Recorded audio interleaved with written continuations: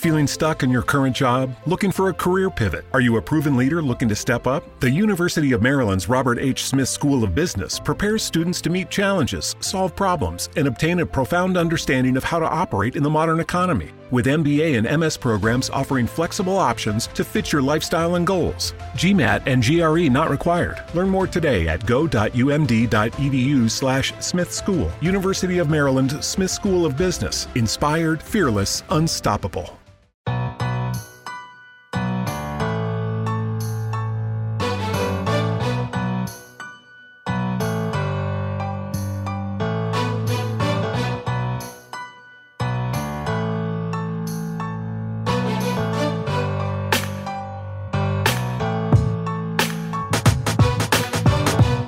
Hello and welcome back to another episode of the Kingdom Says podcast. I am your host, as always, Garrett Williams, and joining me today we have my two usual co-hosts. First off, Kyle Henning. Kyle, how are you doing today?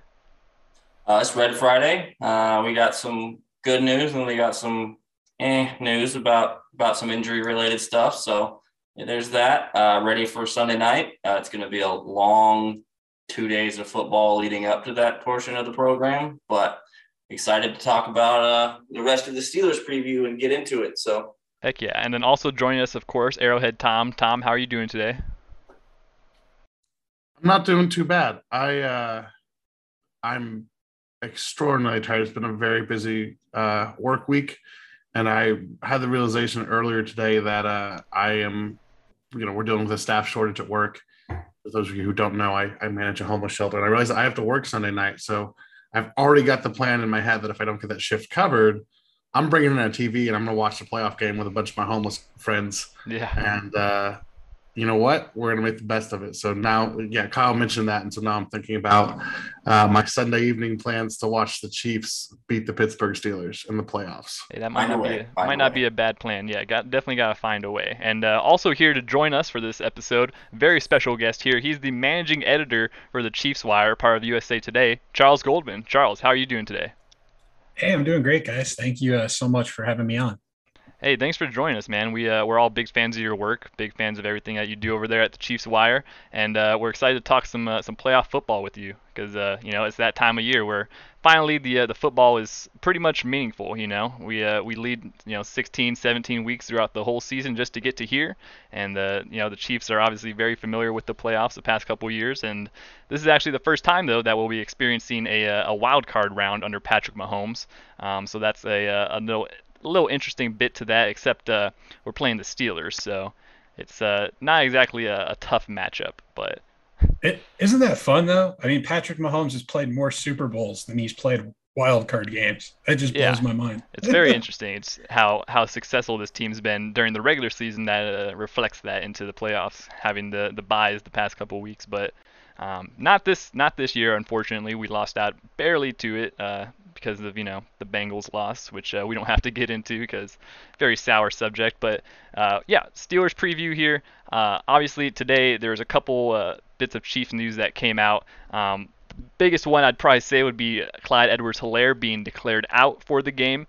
He was dealing with a shoulder injury, I believe, that was sidelined him. So the running back room. In the last Steelers game.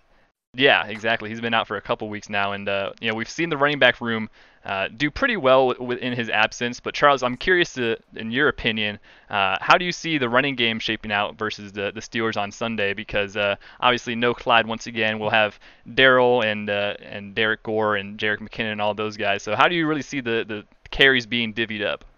Well, I wonder about Darrell Williams, right? Because he's not a given. Yeah. He's questionable. He was limited basically, I believe, all week with his toe injury there. And in my humble opinion, a toe injury is probably like the second worst, maybe even the worst thing for a running back next to like an ankle.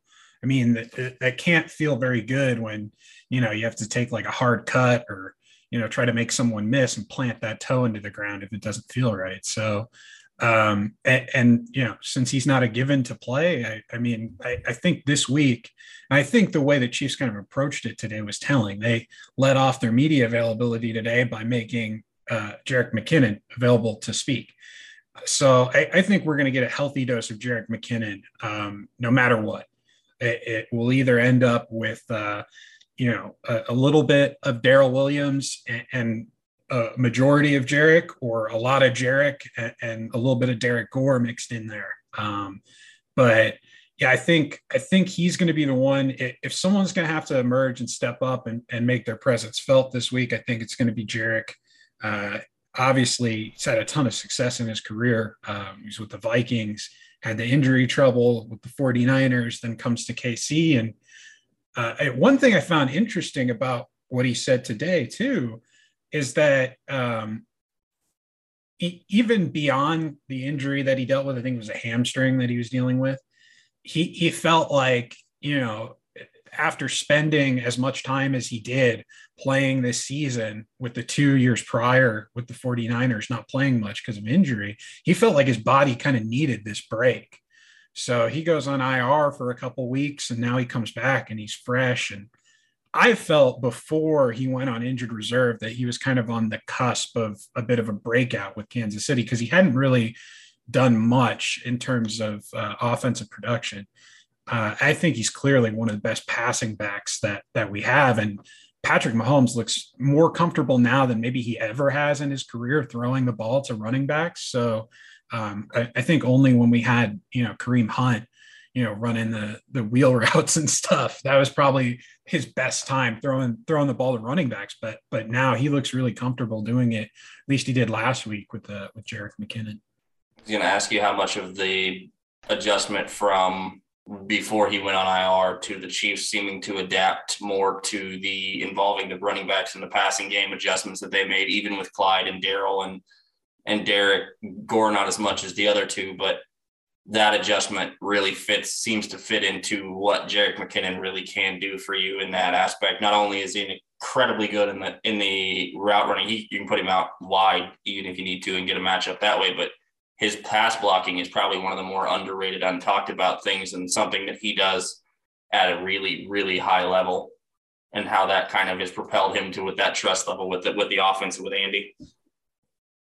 Yeah, definitely a shift in the philosophy the past couple of weeks. Getting Jerick McKinnon back is a huge boost to that offense. Just really the veteran experience, I think, is one of the bigger factors too. I mean, we have a lot of young guys in the running back room. Obviously, Darrell Williams is a 4-year guy, but he's been here the whole time. So yeah, just to get that added experience and bonus is other news, Chiefs news. Obviously, Darrell Williams was questionable, and everyone else on the injury report was pretty good. Tyreek was limited on Thursday. But Charles, do you think there's any other injuries that we should potentially look out for? Maybe day of the game might pop up or something like that? Unless something crazy happens like it has the past 2 weeks. Yeah, like Orlando Brown. With these pregame injuries. I don't know. I think that's kind of fluky. I don't think anything like that would happen again. I mean, 3 in a row, it'd be pretty rare. So I don't think there's going to be anything that'll necessarily pop up. With Tyreek, from what I understand, they kind of wanted to see that first day of practice, how it would respond to how his heel would respond to like a full practice. And then from there, it was basically like, okay, we'll give him a limited day, an easy day in the middle of the week, make sure that he's good to go. But and kind of with that, in week 18, one of the reasons that he didn't really get a lot of snaps, because from my understanding, this is an injury that he's dealt with before, and it's like as simple as him like getting a shot or some treatment or massaging it out or whatever. And since they were like on the road, and it happened so like close to kickoff, they really couldn't implement whatever strategy they usually do to ensure that he's good to go. So I think that this week they'll have a better plan in place to ensure that he can be out there for the majority of the game. This is so that's more of a pain management injury than it is anything else type of injury or Right. It's more of a discomfort type of thing than anything else. Well, right on. So before you were able to join us today, you broke some other news. Looked like the Chiefs have brought back Darwin Thompson to the practice squad, who was recently released by Tampa, I think, earlier this week, right? Yeah, I think it just happened a day or so ago. They had brought in John Brown, former receiver for a couple different teams, because they have some injuries at the receiver position. So they had brought him in and signed him to the practice squad and released Darwin. And really, Kansas City had always wanted to bring Thompson back when they waived him at the onset of the season. That was always the plan. But he felt he had a better opportunity and better chance to make an impact over with Tampa Bay. So that's where he ended up. And I felt that that this was kind of a telling sign of how they feel about what's going on with the running back injuries right now. That potentially they are going to need some bodies just to have guys available during the playoffs. They're hopeful that Darrell Williams can play, but like I said earlier, it's not a sure bet right now. And with toe injuries in general, it's just never kind of a sure bet. Things are pretty painful for all NFL players, but as I said, especially running backs. So I think it's a smart move. He obviously knows the system. He had been here 2 years prior. He's a guy who can kind of jump right in and have some chemistry. It's just a matter of how quickly is he going to be able to get that chemistry and trust back working with the team. And I think we'll probably find that out pretty quickly. I don't know if it'll happen this week, but should the Chiefs advance and if there are any more injuries or ticky-tacky things that pop up, he could see himself called up and playing some snaps. Yeah, so that familiarity is pretty crucial, I think, for the offense. And then just to reiterate what's already been said, toe injuries are not fun. So when I was a freshman in college, I actually had turf toe, or like a little micro fracture in my toe, and I am not a NFL athlete, but just walking on it normally, I refractured it 2 or 3 times over the course of a year. And so that's kind of the problem with toe injuries, is they're so hard to, it's a lot of pain and discomfort. It throws off your balance, but it's also very easy to re-injure them just by going back. If you go a day or two too early and you cut wrong on it, or even you just plant your foot wrong, it's very easy to, re-aggravate that. So, hopefully Darrell is rested and it's not a situation that lingers too much in the playoffs. It might be a pain management thing, but those, feet are pretty important for your running back. So you want to give him the opportunity to get those healed up. And it's pretty kind of fortunate for the Chiefs that Darwin was available at this time too. Yeah, that familiarity, huge play. Yeah, we saw Najee practice today finally after DNPs most of the week, and I saw that I think it was Rappaport put out that Juju is likely to play Sunday, which is a bit of a surprise to me based on what that injury was and the amount of football that he's missed. Just kind of on that, and I don't know, I didn't see an update on Turner, who showed up on the injury report yesterday with the knee all of a sudden. With those 3 injuries, what is that? Where are you kind of at with what that means for Pittsburgh? And can Juju even be a factor really in this game with all that time missed and with all those things happening? I think that all the receivers are probably going to be a factor for the Steelers this week.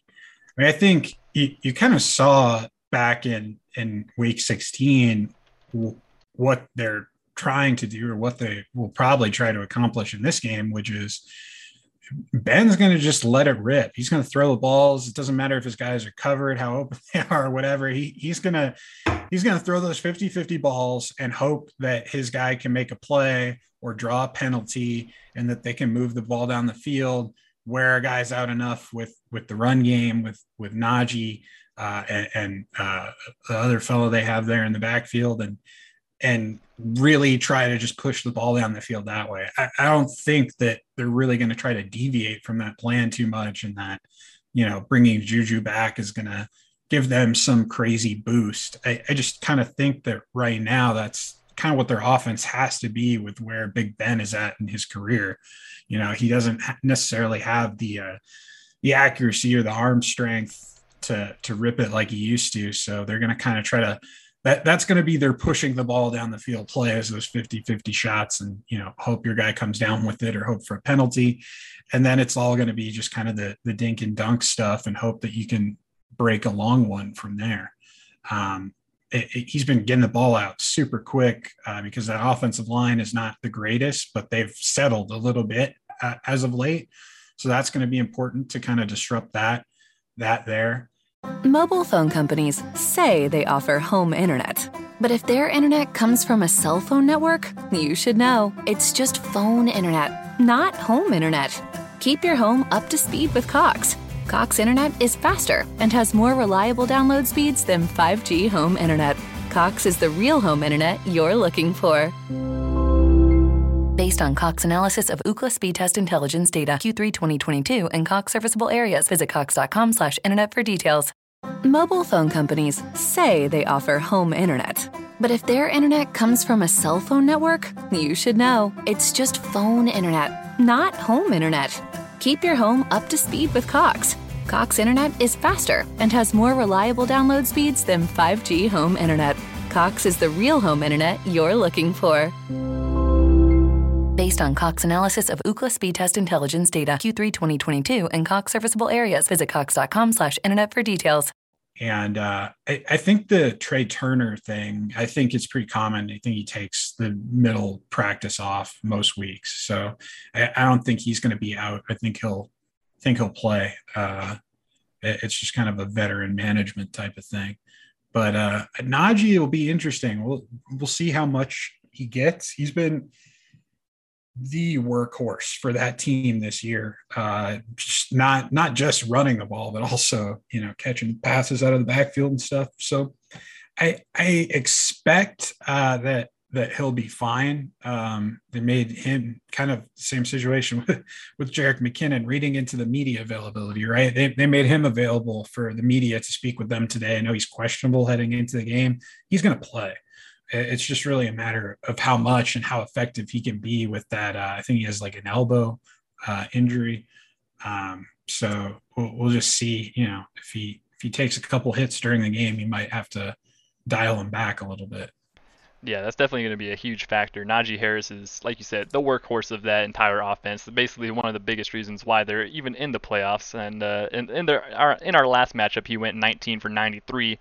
Also had 5 for 17 in the air. So obviously a huge factor. A lot of that offense runs through him. But you talked about, obviously the Steelers O-line regarded all season as not very great. They have 2 rookies starting, which is a very different situation the Chiefs have, where you have 2 rookies starting. But for the Chiefs, it's tending to work out, it seems like. For the Steelers, it's a little more dysfunctional. But they've settled a little bit in the past few weeks and have started to finally kind of get that rhythm together. But what do you expect from the D-line, basically, to do to that O-line? Obviously, Chris Jones is going to have another monster day, most likely. Melvin Ingram's still healthy. Frank Clark's.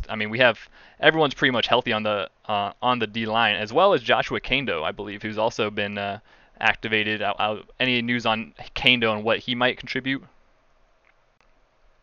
Yeah, I honestly don't even think Kando will be active this week.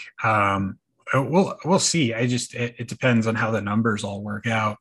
I do think they wanted to bring him back. They drafted him for a reason, obviously. And he's good depth to have should they have an injury on the defensive line, because they just don't really have a lot of guys on the practice squad who they seem to trust to bring up. But I think that, you look at the defensive line, the interior has gotten so much better with Chris Jones coming back and playing that spot instead of playing the defensive end spot. Then obviously the addition of Melvin Ingram, it's just been huge for the team on multiple different levels. Obviously that was a big catalyst for the Chiefs' ability to move Chris Jones back into the interior. But if you look at the pressure numbers kind of across the line, as soon as he got in, guys were getting a lot more pressures more frequently, because now, teams have to really pick and choose who they're doubling. and Chris Jones is so good at beating the double. So when they choose to double Chris Jones, you have a lot of guys in one-on-one situations who are going to win those situations. Then it's possible that Chris Jones even wins his double team. So I just think that they're performing as a whole lot better with Melvin Ingram in the mix. And then he's going to be highly motivated heading into this game. I don't know about you guys, but I mean, that all the talk coming out of Steelers media about how he hasn't made an impact or whatever since he's been traded to Kansas City. I mean, continuing to call him a hostage and not a volunteer. Right. Not a bear you want to poke. Yeah, it just feels like it's kind of gearing up to just a crazy performance from him. And I think back to, like, I think his defensive coordinator, Keith Butler, was asked, like, did Melvin Ingram feel that he was the number 2 pass rusher to TJ Watt or something like that right after Ingram got traded? And Butler was like, well, we all think things about ourselves that aren't necessarily true, right? It was some, like, really just kind of snide comment that didn't sit well. It didn't sit well with me. I can't imagine that it sits well with him. So I think he's going to have a lot to prove, and it could be in for a big performance. I'm also looking at Frank Clark. I mean, he's made his money in the postseason. I think he has like 11 career postseason sacks or something like that. Fifth all time. Yeah, I mean, a couple more sacks, and he could end up as, like, top 3 all time this postseason. That'd be crazy. I mean, as up and down as his career in Kansas City has been, that's just something to consider. And I mean, he should be up to the task. I have a feeling. And this is probably the offensive line to try to get a couple of freebies if you're the defensive line for Kansas City. Yeah. I thought it was interesting what Chris Jones said today about Melvin Ingram and about next year even, and going forward because typically when you get asked about a guy and his effect on the defense and it's about this year and whatnot, Chris took it a step further and even mentioned that, they're going to get through this season. And then once the season ends, he thinks that, Brett Veach will do what he needs to do to try to make that a long-term stay. He'd like to stay playing with him. He really likes playing with him. So on that same front, like, when you hear Chris Jones say things like that's your star that you just paid an egregious amount of money, basically telling you publicly, hey, I'd really like you to keep this dude if we can. I know that obviously GMs have jobs to do too, but what's a number or I guess something, I don't even know if I want to try to make you put a term on it, but just where would you be comfortable at with him coming back in a year, 2 years? Maybe the year thing is easier than putting a dollar amount on it because the cap's going to change so much over the next 3-4 years that it's hard to estimate dollars. I think it's going to be a multi-year deal. I think at this point of his career, he just wants stability, right? I think when he got to the Steelers and he had this vision for what he thought he was going to be, and I think they sold him on that, which is why he ended up signing with them over a team like the Chiefs to begin with. And whatever they sold him on, it didn't come to fruition. And it wasn't the right fit for him for whatever reason. He decided he wanted out. Now you're joining this team and you've had such a positive impact.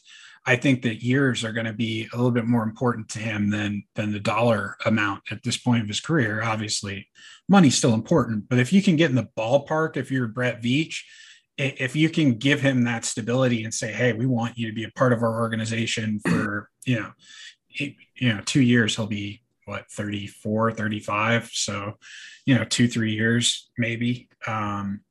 Then I think that's something that you consider if you're Kansas City, especially if you're finding yourself in a situation, which they might this offseason, where you have to turn around and you have to cut Frank Clark because of his salary cap number. So I think that could end up becoming a priority, bringing back Melvin Ingram. And I don't know. I think the Chiefs in general, they do a better job than most teams of identifying the guys that they need to bring back in order to have success the following year. And And it's going to be interesting this year because they have a lot of players who are hitting free agency again, a lot of role players. And I think some of those guys will be back and some of them won't because they're going to try to keep around, some of the bigger stars, some of the guys that have really contributed to turning this defense and offense into what it is today. Yeah, the Melvin Ingram situation, how it's been handled by both the Steelers and the Chiefs is so interesting because, the Steelers and Mike Tomlin, a guy who very rarely says, controversial things about players, I guess, and he's been, doubled, tripled down at this point that, Melvin Ingram wasn't great for their team. And it's just, it's very interesting because as soon as he got to KC, all the reviews were he's great and everyone loves him. James Palmer, came out with a report saying how he and Brendan Daly, the D-line coach, basically just meshed right away and became, obviously Brendan Daly probably sold a similar thing that the Steelers did, but actually implemented it and let Melvin kind of do his thing on that D-line. So it's super interesting because, we've seen him for many years in the AFC West with the Chargers, and there's never been a bad thing said about him. And he's been a top 10 pass rusher for the past or for a good amount of his career. So he's definitely had a couple bigger contracts. So yeah, at this point, I would definitely see him sacrificing a little money just to play on a stable championship-winning football team. Because obviously with the Chargers, they had some success in the regular season, but that's about it. So I want to pivot to the other side of the ball, the Pittsburgh D-line. T.J. Watt. He's obviously Defensive Player of the Year candidate, had a great season this year. But versus the Chiefs in our first matchup, he was pretty non-existent. And actually, I believe I saw it somewhere in all three of his matchups that he's had versus the Chiefs, he's basically been shut down. So what do you kind of think it is about, I don't know, the matchup that the Chiefs have versus T.J. Watt that they might be able to contain him a little bit better? Yeah, I think that's just kind of fluky that it's happened that way in those couple matchups against the Chiefs. But he's on a bit of a tear this year, and that's probably an understatement. But I think that the first time around he was dinged up. He had an injury that he was dealing with, and he just wasn't quite as effective. I know he was on the sideline a couple snaps and what didn't play his full complement, but he's definitely healthy heading into this game. And obviously he's motivated. He wants to get, more sacks, though they won't go toward the official sack record, being that it's no longer the regular season. He still got some motivation to get that. And obviously being his playoff game and one with some serious implications, should they win, should they lose. I think he's definitely going to have a little extra juice. And really, I think the plan for Kansas City the first time around, it was just getting the ball out pretty quick. I don't think that, anything more than that. They didn't really devote kind of extra guys to his side. They had a couple of times where they had the tight end or running back run kind of like a delay chip type of route to kind of slow him up. But for the most part, they just did a good job calling the right plays to get the ball out quickly. And Patrick Mahomes, his internal clock was moving. Even on the other side, they had, Alex Highsmith. Then they have Cam Hayward. They've got some really good defensive linemen, some pass rushers, some guys who can get after the quarterback. So having that internal clock, knowing, hey, we got to get this ball out. I got to throw this or I'm going to get hit or something's going to happen. I think that was key. And then, just again, the play calling, they did a good job of, having some of that underneath stuff available for Mahomes to throw, some quick passes, some curls, some dump offs, just things that are easier, high completion types of throws that, and you look, Byron Pringle had a really good game that week. I know Darrell Williams had a really good game that week. So I think it's not necessarily going to be up to, the stars. I do think this week you got Travis Kelce back in there. I think that'll help against TJ Watt quite a bit as well, too, because, he'll hang in as a blocker. And those delayed routes seem to be working really well for him this season, too. Do some things like they did against Max Crosby with him where they hit him with that chip block and then delay and he flips out in the flat. Yep. We talking about the D-line. Why are they so incredibly bad against the run with that group of defensive linemen because they are 32nd in like every major rushing category in the NFL. Yeah. I was going to say, even in that first game, Clyde was having a pretty good game until he got hurt. Right. It's the linebackers. I mean, you just look at what the Chiefs are dealing with now. I mean, their run defense is kind of short up, and the big difference is they have Willie Gay Jr. and Nick Bolton, who are performing really well at the linebacker position, and the Steelers they just haven't had a solid linebacker since what's his name? Oh goodness. Yeah, I know who you're talking Harrison? about. No. Well, that recently since James Harrison. No, Ryan Shazier. Shazier. Yeah. Who was injured, had the spinal injury. They just haven't been able to find just the right combination of guys there. Devin Bush is all right, but I know he kind of he's hit a bit of a wall this year. He hasn't looked the same since that injury. Yeah. So they need to find some more guys there, and that's obviously not going to happen this game, this season. But I think that's the biggest thing that's hurting the run game for them. I think that group is just better suited towards the pass in general, and getting after the quarterback versus stiffening up and stopping the run. Yeah, no doubt. There are a lot of flashy names on there, but as far as production-wise, the Steelers haven't really had it as far as the defense and stopping the run, which could play a big factor, especially in having the diverse running back group that we kind of have. It's a lot of things that we can do to switch that up. But quickly, I want to talk about something outside of the game that's happened recently in the NFL. The All-Pro teams were announced today, and the Chiefs did not feature anyone on the first team All-Pro list. We had 2 second-team guys, Travis Kelce, and Chris Jones. But yeah, as a couple things. Obviously, Creed Humphrey snubbed from first and second team. I don't know how he didn't make either of that. Patrick Mahomes not getting a single vote for the second team or first team. That's kind of atrocious. What were your thoughts? Yeah, Tyreek Hill didn't get anything. I mean, Charles, what are your thoughts? How does this happen? And what do you kind of think? What do you think led to this? All the Chiefs not having anyone on the list this year. Right. Well, all pro teams, they're exceptionally difficult for players to get on, just because it's out of the pool of all the AFC, all the NFC players. So it's not like, oh, they're picking two centers from the AFC, NFC for first team and two centers from the AFC, NFC for second team. No, it's they're picking from all the AFC, all the NFC, saying these guys are the best of the best. So, I mean, you really have to be widely considered the best of the best. And I think one thing that's always been reflected on the all-pro teams is just how out of touch the general writing and broadcasting community is with the importance of offensive line, the ones who are the elite. And I mean, we saw that throughout, Mitchell Schwartz throughout his career. A lot of great players, a lot of great offensive linemen just really never saw that type of recognition.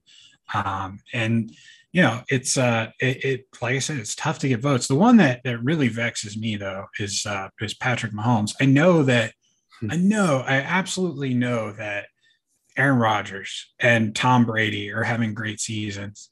I'll spoiler alert for the Pro Football Writers Association awards. I voted for Tom Brady for MVP. There you go. So, but anyhow, breaking news. But I understand that they're having great seasons. It's amazing what Brady's doing at 44 years old. Rodgers has been phenomenal this season.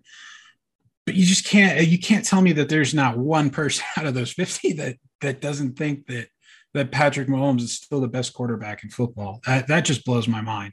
How the narrative surrounding him has changed just over a couple of fluke interceptions earlier this season, because he's still been the same quarterback and has been absolutely phenomenal and pivotal in the team kind of turning the season around.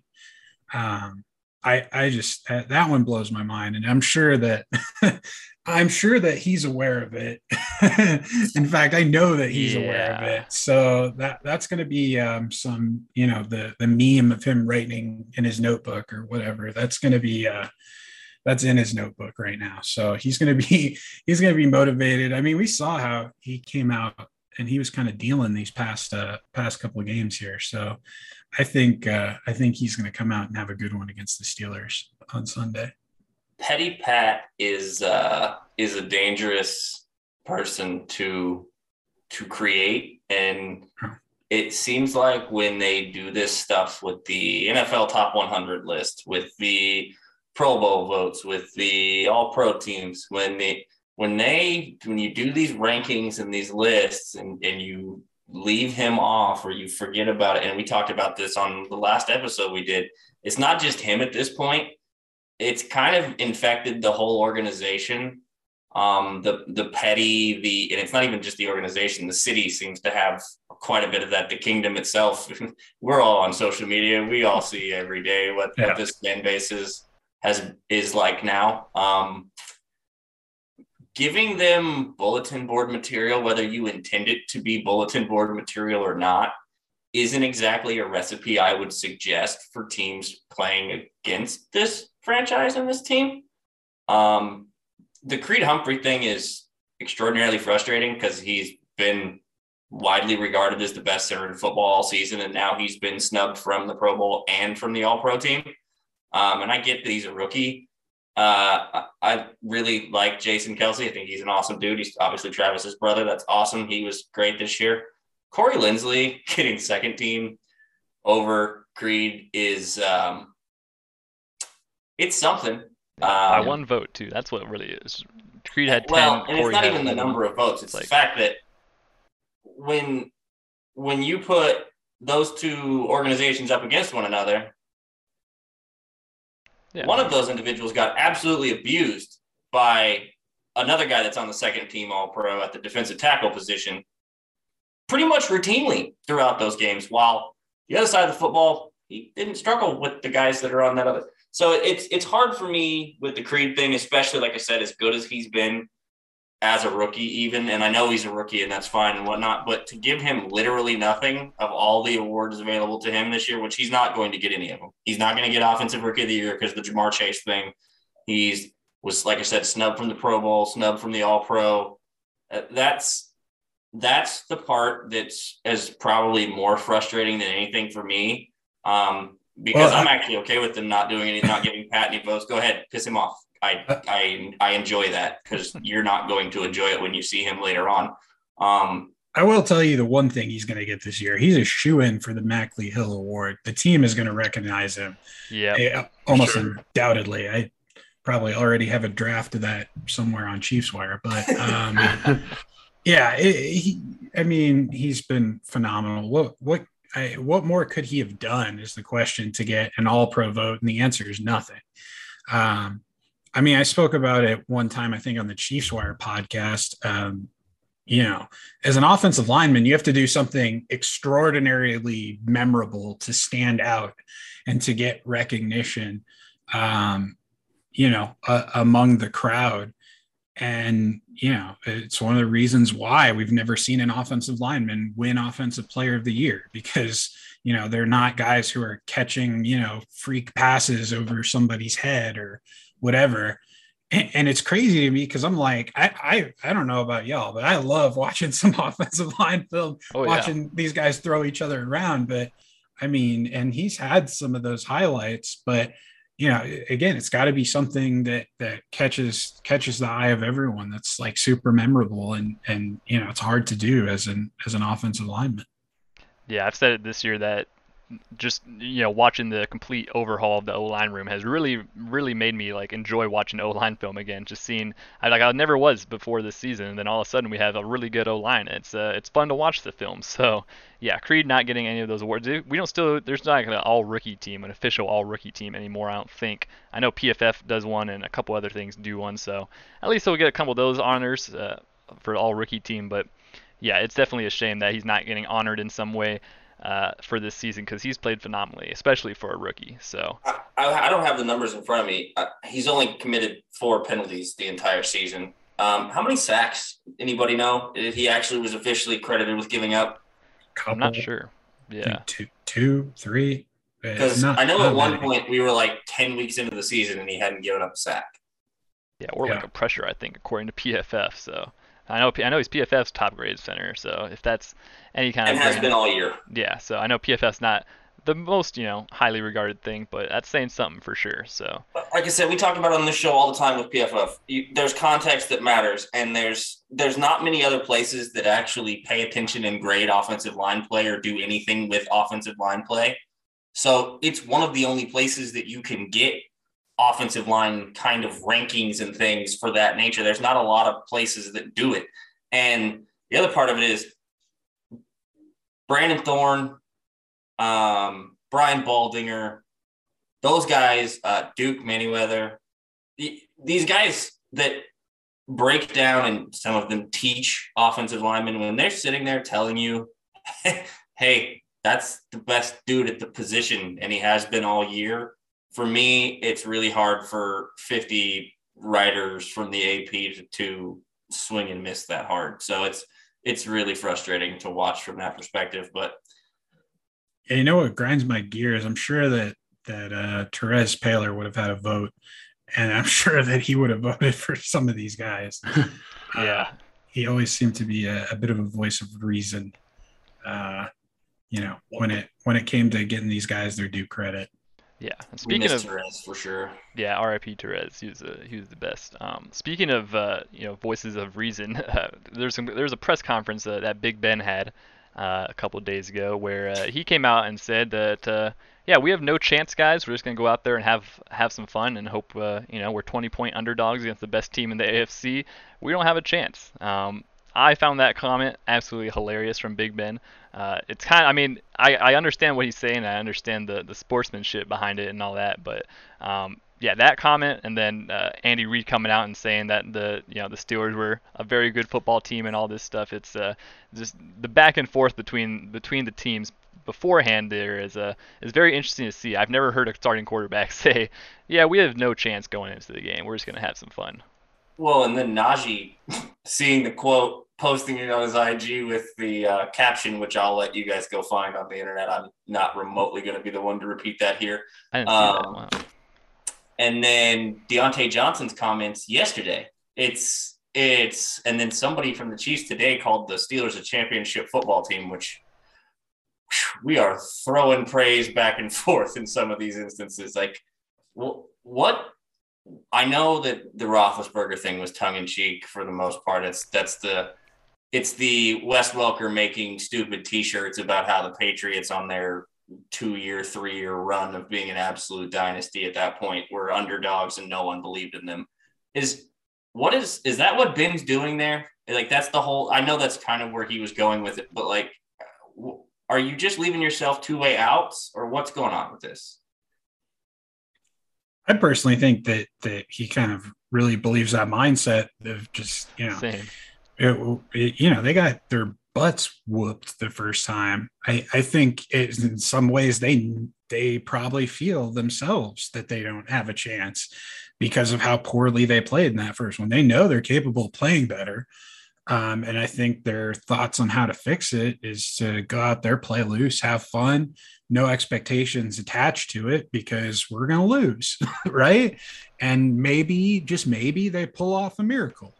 And I think it's a good strategy. I've been kind of saying it all week that they're going to go out there and just play and hope for the best. And, a few bad penalties, a few drops, a few fumbles go their way. And next thing you know, maybe they're in the game. So I don't think it's too crazy at all for him to be thinking that way when, things have turned for this Chiefs team on a dime before like that.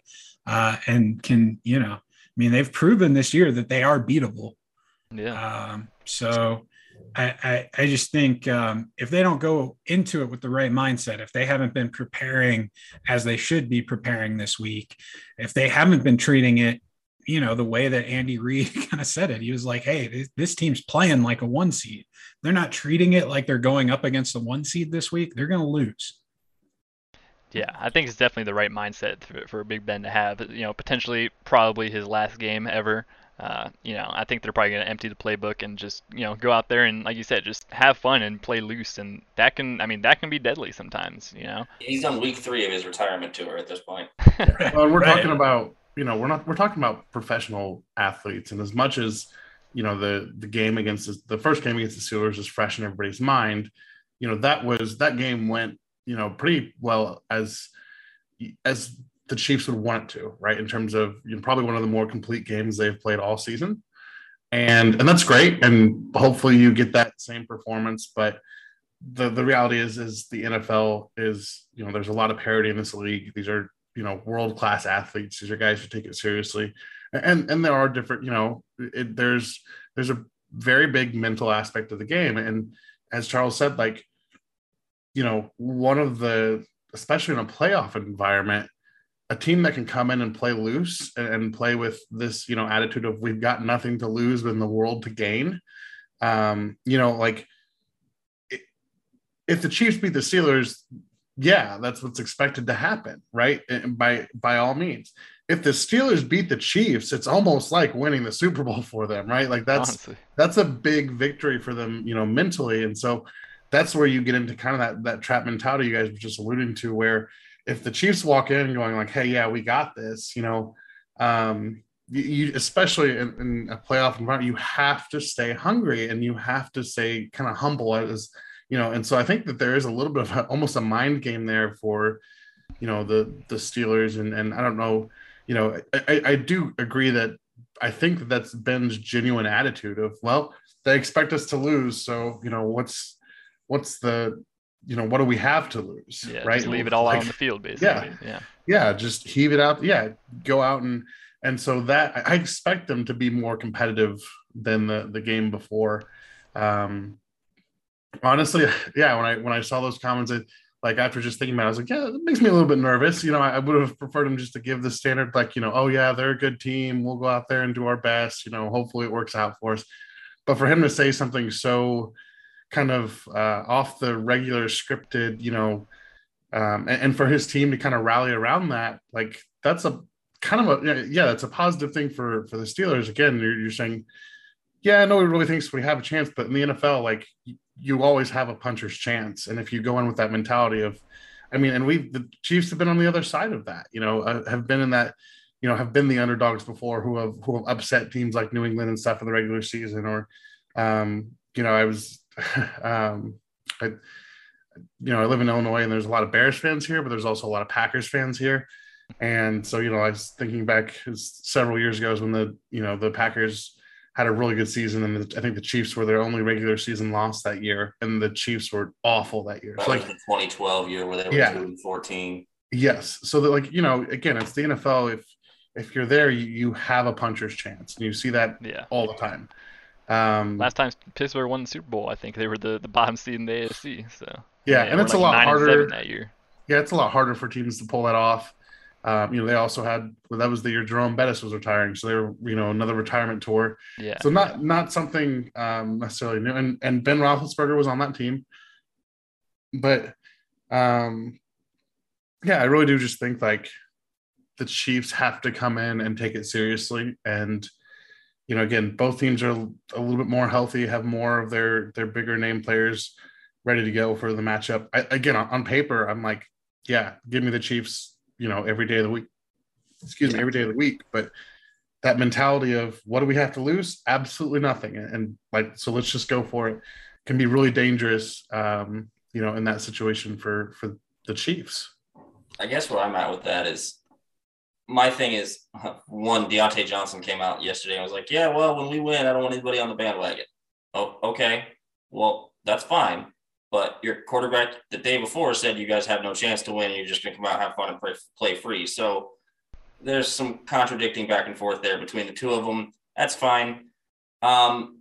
This is the time of the year that this franchise, and when I say this franchise, Kansas City at this point, this is what they want. This is what they look for. They've kind of made that clear in some of their comments and stuff throughout the last few years. Like, they know where they're going to be judged. They know, look, man, the regular season is the regular season. We need to win the division. We need to take care of business as best we can. But our hay is made in the playoffs. And that kind of team that's been there, has done this, knows the grind, knows the road.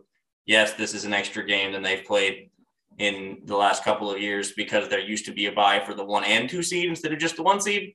That team, to me, especially when you're talking about eventually you got to look at the horses in the barn, and there are far more horses in the Chiefs barn than there are in the Steelers barn when it comes down to it.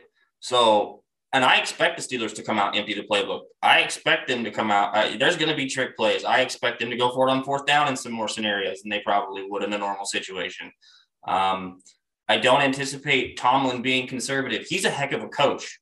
Mike Tomlin is a damn good football coach. There's no way around it.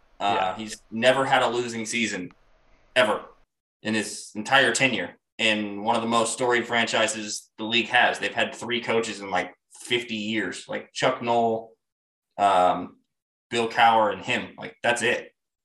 Like, it's not a coincidence. So I get all that. My thing is, if the Chiefs come out and even play a B+ game, unless the Steelers play an A+++++++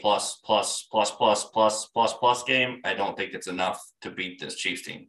Yeah, could they maybe cover the 12.5, 13-point spread that they've been handed by Vegas? Yeah, if that's how that scenario plays out, they could. At this point, if Kansas City comes out and plays their game, there's no way the Steelers can beat them. Yeah, no doubt about it. It's going to be a good game, I think, no matter what. I think it'll be enjoyable for Chiefs fans, hopefully. Nothing crazy happens. Charles, before we get you out of here, just, I won't make you predict the actual score, but how do you see the outcome of this game ending up? I'll give a score prediction. Okay. I've been pretty, and in our little preview with Steelers Wire, I said that Chiefs are going to win 37-20. I feel like they'll probably pull away kind of later in the game. It'll be pretty close early on. And then it's going to get to the point where, hey, can this Steelers offense keep up with the Chiefs offense? And I don't think they can.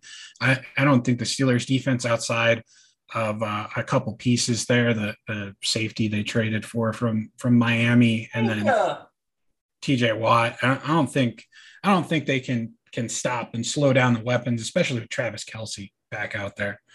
And then, I think one thing that people are overlooking too, the Arrowhead advantage is going to be a big time thing for the KC defense this week. I know that they got a taste of it in week 16, but playoff Arrowhead and regular season, last week of the regular season Arrowhead, totally different environments. Oh, yeah. It's going to be nuts out there. And, I think if that offensive line and Big Ben aren't on the same page, they're going to have a lot of false starts and miscues and issues. And the Chiefs are going to be able to capitalize on that. That sounds good to me. Charles brings up a very good point, and that's just something that while there's not a lot of players that were on that team the last time the Chiefs and the Steelers saw each other in the playoffs, the fan base, there's a lot of Chiefs fans that were around the last time the Steelers and Chiefs faced off. And for those of you that may be newer and don't remember, that was the Eric Fisher holding penalty call, and the game where we lost in a bunch of field goals in a situation where this fan base, they still don't like Pittsburgh a lot because of that, and a certain referee because of it. But we'll leave his name out of it. He's not reffing this week. No, he's not. We talked about that, I think, on Wednesday. They actually got one of the officiating crews with one of the fewer amount of penalties called in the NFL this year. I think the second fewest with that crew. Well, it's going to be interesting because the crew, the ref, yes, but the crew is an all-star crew. They do the all-star crews. for yes, I know. Every year in the playoffs, these all-star crews are always so reliable. Yeah, the Chiefs will we'll test see how out. that changes things. Yeah, the Chiefs will definitely give them a good test, I think. I think the refs really have a fascination with the Chiefs, which is not a great thing, I don't think. But so I'm gonna go.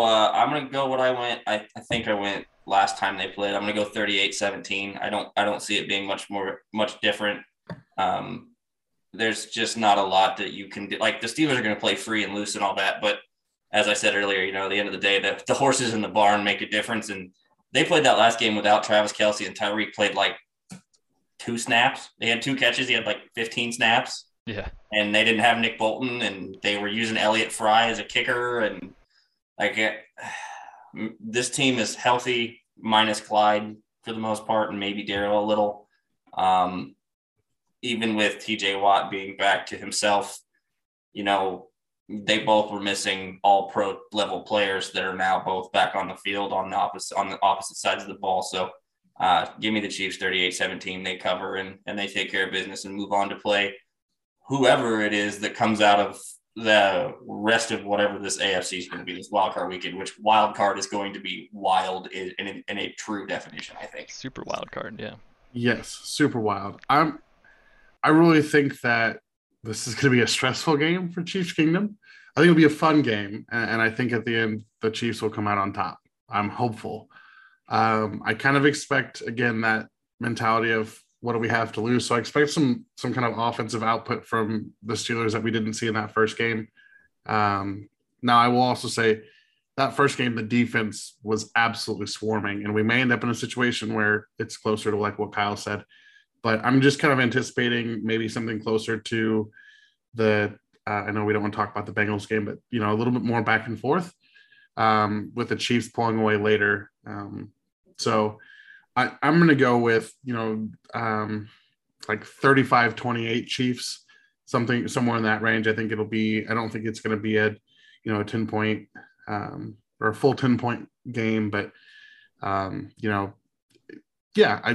I think we're going to see a little bit more fight than we saw in the 33-3 a couple weeks ago. 36-10 or 36-3. Yeah, I think they did get a garbage time touchdown at the end there. Did they get a touchdown? They scored on Dorian O'Daniel and DiCaprio. Oh, you're right. Yeah. Mason Rudolph, which to me that's I think Ben got the touchdown for that drive. No, it might have been Mason. I think Mason was in at that point. Jason Anderson on 810 today did a whole thing where the defense that was out there when they scored that touchdown was still Ben Roethlisberger, but it was the tackles were made by DiCaprio Bootle, Ben Neiman, Derek Nottie, and Dorian O'Daniel. And it took him 16 plays to score that touchdown still with that group in. Yeah, so, obviously the Steelers just lacking offensive production. I'm going to go 35-14. I think the Chiefs cover pretty handily here. The Steelers might pull around near the end and get another garbage time touchdown or field goal or something like that, but I, unlike Tom, don't really anticipate a stressful game. But it's the playoffs, so who knows? I guess there's just going to be an added level of stress just because it's the playoffs, and if you do lose that game, it's over. So it's not like the Bengals where it's a crushing loss, but at least it's not over. So, Charles, I want to thank you so much for joining us today. If you could plug where everyone can find you and your content and everything like that, that'd be awesome. Yeah, you guys can visit the website, chiefswire.usatoday.com. Follow me on Twitter at GoldMCTNFL. Also run the Chiefs Wire Twitter account at the Chiefs Wire, the one that's verified, not the one that's floating around out there that's not. And thank you guys so much for having me on. This was fun. We're gonna have to do it again. We'll hold you to that for sure. Great time having you on. We appreciate it. Yep, so that will be it for this episode. Thank you all for listening in. Be sure to tune in at Kingdom Says Pod on Facebook, Instagram, and Twitter. We will talk to you guys next week after a hopeful playoff win. See ya. Mobile phone companies say they offer home internet. But if their internet comes from a cell phone network, you should know. It's just phone internet, not home internet. Keep your home up to speed with Cox. Cox Internet is faster and has more reliable download speeds than 5G home internet. Cox is the real home internet you're looking for. Based on Cox analysis of Ookla speed test intelligence data Q3 2022 and Cox serviceable areas, visit cox.com/internet for details.